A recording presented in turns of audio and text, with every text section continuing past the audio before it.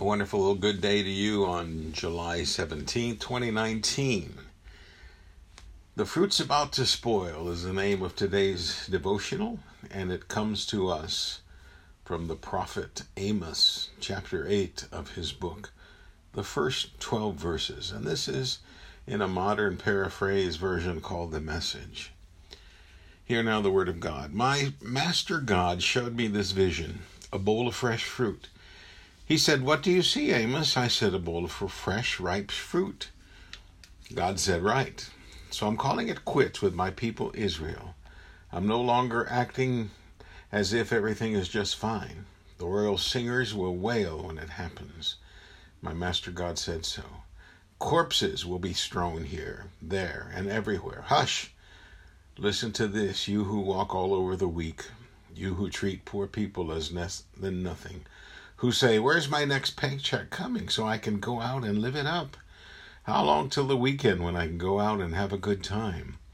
Who give little and take much and never do an honest day's work. You exploit the poor, using them, and then, when they're used up, you discard them. God swears against the arrogance of Jacob. I'm keeping track of their every last sin. God's oath will shake earth's foundations, dissolve the whole world into tears. God's oath will sweep in like a river that rises, flooding houses and lands, and then recedes, leaving behind a sea of mud. On Judgment Day, watch out. These are the words of God, my master. Then I'll turn off the sun at noon. In the middle of the day, the earth will go black. I'll turn your parties into funerals and make every song you sing a dirge. Everyone will walk around in rags with sunken eyes and bald heads. Think of the worst that could happen. Your only son, say, murdered. That's a hint of Judgment Day, that and much more. Oh yes, Judgment Day is coming. These are the words of my master God. I'll send a famine through the whole country. It won't be food or water that's lacking, but my word. People will drift from one end of the country to the other. Roam to the north, wander to the east. They'll go anywhere, listen to anyone, hoping to hear God's word, but they won't hear it. I pray the anointing hand of the Lord Jesus be upon you and yours on this day as you hear this devotional. That's my prayer, and there's nothing you can do about that. Please remember today is baby Sophia's heart surgery. She's from Shiner, Texas, and having surgery in the area. Please pray for the Lord to bring healing to her little body and comfort and peace to her family. Pray for a safe and healthy and speedy recovery time. And as always, I urge you to pray for one another and pray for yourselves. A noted United Methodist preacher from the northern part of our state once spoke at a special celebratory event.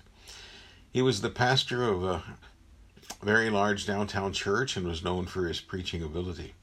He was known for preaching without notes. And after he was introduced at this event, he took a dig at those preachers whom he said hadn't written a fresh sermon in so long that if those sermons fell to the floor, they were sure to shatter into a million pieces, which I took to mean these pastors once chiseled their sermons onto stone tablets and hadn't written a fresh one since. Years later, as I had finished the meeting with the leadership of a small church in my district, a sweet lady took me aside and said, "Please don't send us a preacher that preaches out of the box." I made a quizzical face, and she said, the ones who orders pre-written sermons that come in a box, and all they do is take them out on Sunday and read them. Gulp. She was right. There are sermon services to which one can subscribe, but most pastors do so in the most secretive way possible. Not so the prophets. Being God's mouthpieces, these prophets preached what God placed on their hearts through visions, conversations, dreams, or whatever manner God chose to make his will known. One can only imagine the tremendous weight that came with God's prophetic word, which was usually a very serious one. Prophets were not people pleasers. They were God pleasers. They preached truth, not ear ticklers. And here we have the sermon along with the illustration that God wanted Moses to preach. A bowl of fruit was placed before Amos as a symbol of all that God had provided for his people Israel. And it was ripe. meaning that this was the last crop they would see as a gift from God. God was fed up. I'll say that again. God was fed up. Let that sink in. Have you ever done something that made your mom or dad get fed up with you? Or should I ask, what was the last thing you did to frustrate them? We are talking major infractions. I thank God that my mom and dad never reached that point except one time. I was in my last year of college, and my dad did not approve of long hair, and guess what? I had long hair. Hadn't cut it in some time, hadn't been home in some time.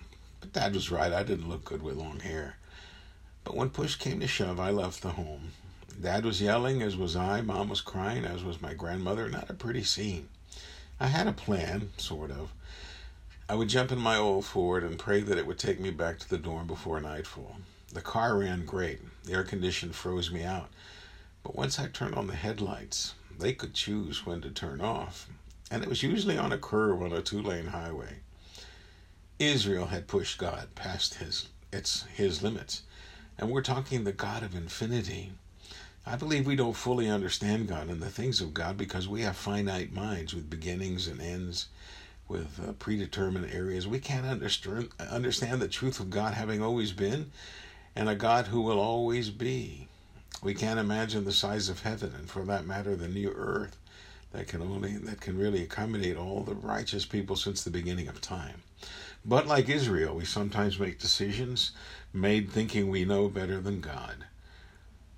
And off we go. We run the risk of frustrating God.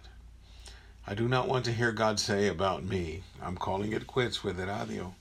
I'm no longer acting as if everything is just fine. Go again.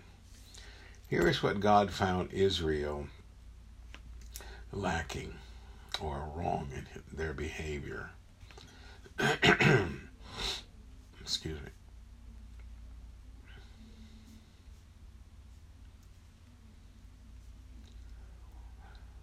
Here's what God found Israel wrong in its behavior.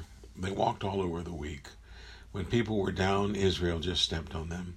They treated poor people as less than nothing. Someone just this afternoon on a program I was watching asked, how are we, and he's way younger than me, going to justify the year 2019 to our grandkids? What will we say about the homeless? Well, we just walked past them as quickly as we could without making eye contact. Sometimes we did open our wallet and we'd say, sorry, all I have is 20s, and prayed these were not the type of homeless that would chase you if you didn't give them any money. God said that Israel cared more about paydays than the days following when the paycheck could be spent, ignoring the main purpose of our work and the mission of our careers. God was and is keeping track of every last sin. God's promise to us is that we will have to be accountable to Him for how we lived. We promised at one time to be faithful and fruitful, as we know that God has always been faithful and fruitful with us. While we're on the right path with God, we're blessed. The option is to wander around aimlessly, knowing we are destined for destruction if we wander away from God. Let's pray. Heavenly Father, bless me as I pray. I am aware of my past sins, especially the fresh ones of this morning and this afternoon.